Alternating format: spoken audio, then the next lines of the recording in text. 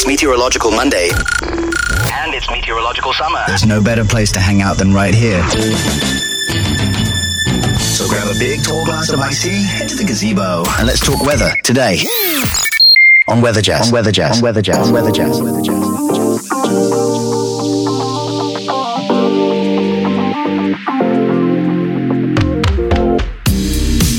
Well, hey, if you grew up in the 1970s and early 80s, that sounds like an interesting and very familiar voice. Boy, that's interesting what AI has been able to do. Welcome, everybody, to Weather Jazz, a world audience podcast about anything and everything, weather, science, earth science, and even periodically some off-topic episodes. I am your host and the creator of the Weather Jazz podcast, Andre Bernier. I'm the senior meteorologist on staff with WJW Television in Cleveland, Ohio. This is episode number 530, and today is Monday, Meteorological Monday, June 5, 2023. Today's episode brought to you by the great folks at Rise and Dine in Chesterland. Owners and operators Frank and Terry Argo just waiting for you at the door to make you something absolutely delicious. Breakfast, brunch, and lunch waiting for you Wednesday through Monday. They're closed on Tuesdays, and they're located at the intersection of routes 306 and 322, also known as Chillicothe and Mayfield Roads. They're on the southeast corner, just south of the standalone CVS in the plaza. Go check them out sometime, and we'll catch you there very, very soon. Well, have you noticed the skies have become smoky again? If you live in the Ohio Valley anyway. Outside the Ohio Valley, maybe not so much, especially if you're in an area of the country where the brush fire smoke getting shoved aloft and then brought into the U.S. on the winds aloft in the Great Lakes states and parts of the Northeast, even parts of the Middle Atlantic states.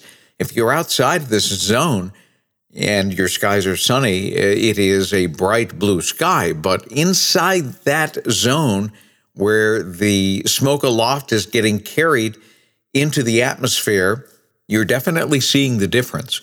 If you go to weatherjazz.com, episode number 530, the most recent episodes are the ones that appear at the top of the page, you will see a winds aloft model forecast and a smoke forecast that takes the smoke in a rather circuitous route again.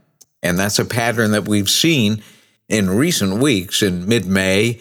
And now again, the same pattern is beginning to show up where the winds aloft will take the smoke into northern Canada first, up into the Northwest Territories, and then it takes a right turn and almost comes down 180 degrees, barreling down into the Great Lakes states from Canada. I'll also post an interesting photo that comes from John Tryon.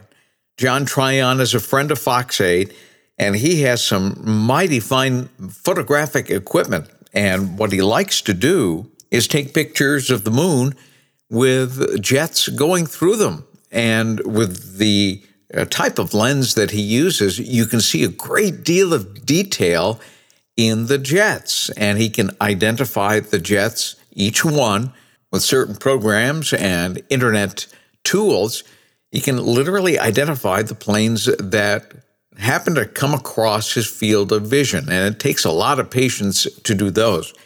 But that's not the subject of today's image posted by John. Now, if you take a look at those images, and you will find them, once again, episode 530 at weatherjazz.com, I'll also highlight this image on Fox 8 News at 5 p.m. today, just in case you're in the Cleveland market. Tune in, and you'll see me showing the two images side by side. One of them is when the near full strawberry moon was right at the horizon, and then a couple of hours later, as it gets higher in the sky, you'll see the big difference. When it's low in the horizon, it has to go through a lot more smoke to get to your eyes. And when it goes higher, it has to go through less smoke. Wow, what a difference. The first image, extremely, very deeply orange, while the second image is a bit more of the standard color that you would find in a full moon in June. And the smoke is also easily visible on the visible satellite. I'll try to highlight that again tonight, Fox 8 News at 5 p.m., just in case you're listening to this program before the 5 p.m. broadcast.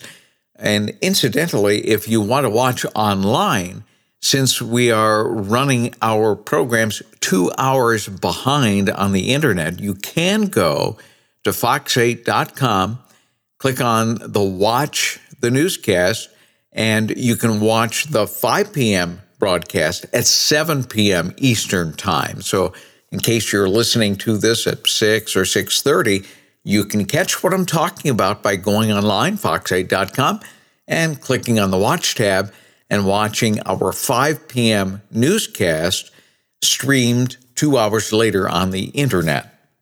Now, today is going to end up being the 16th rain-free day, the 16th consecutive rain-free day for Cleveland, and that starts to put it in a rare category. As I mentioned before, it is not unusual for Northeast Ohio to see a 10 to 14-day stretch with no rain, maybe once, even twice per year. Most often that will occur in September and early October, although it can occur just about any time of year. But the minute you go over 15 days, you start venturing into a territory that we really don't see all that often, and we are at day number 16. It is very likely to go to at least 21 or 22 days, which would be extremely rare. It's been a long time since we've seen a 22-day stretch without rain. The record, though, is 27 days. That was set back in 1963. I was 4 years old. And that one also occurred in September into October. Now, the effect it's having on the soil moisture is certainly becoming very, very evident. We have not, for instance, at our house here at the Weather Jazz Studios, not mowed the lawn in about 2 weeks. And it really hasn't grown all that much. We actually don't want to cut the lawn too short, because if it's too short, then the sun gets to the lawn and will encourage that lawn to go into dormancy a little more quickly. Now, one of the interesting artifacts of allowing the lawn to very slowly grow is the fact that the clover has just erupted. We have clover flowers all over the place.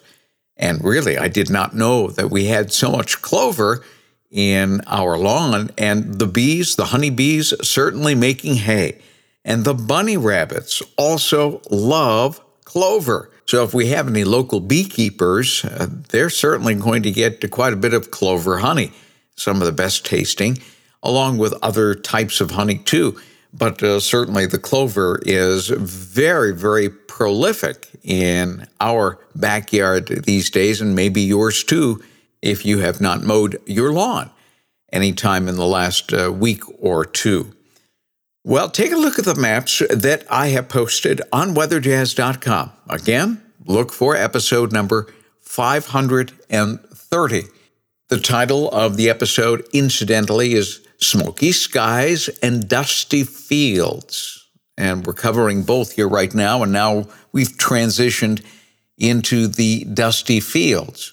But the first image you're going to see is the 10-day precipitation anomaly. We are very definitively in the brown, which would indicate anywhere from a half an inch to an inch below normal.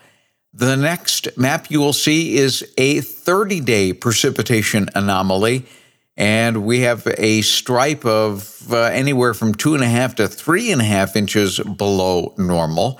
And the next map is a 60-day precipitation anomaly. And here, too, we're going into the red for not only here in Northeast Ohio, but look how expansive it is going into Iowa, Missouri, Illinois, Indiana, Kentucky.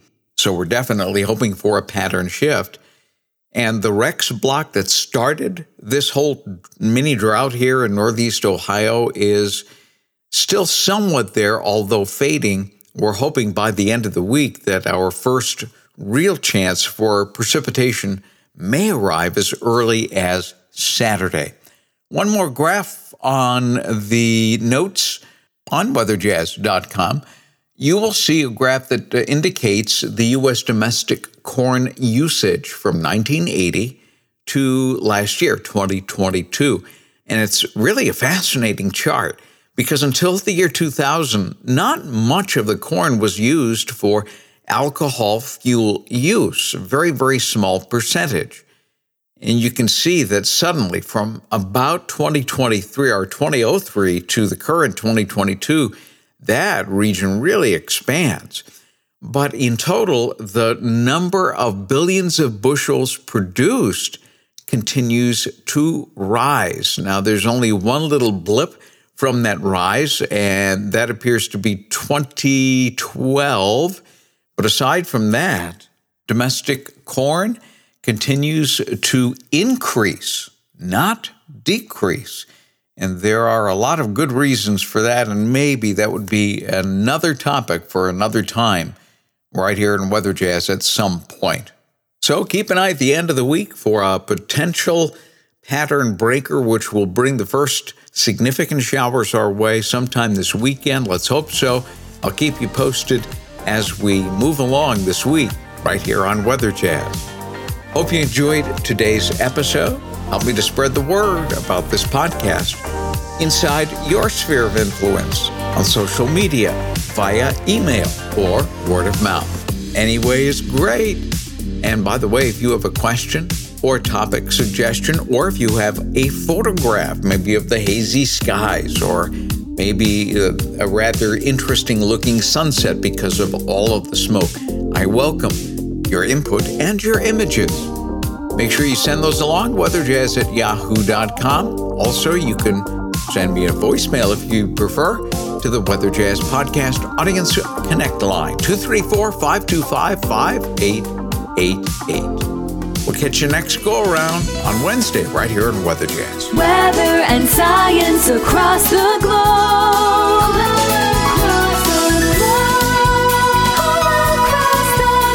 The Weather Jazz Podcast.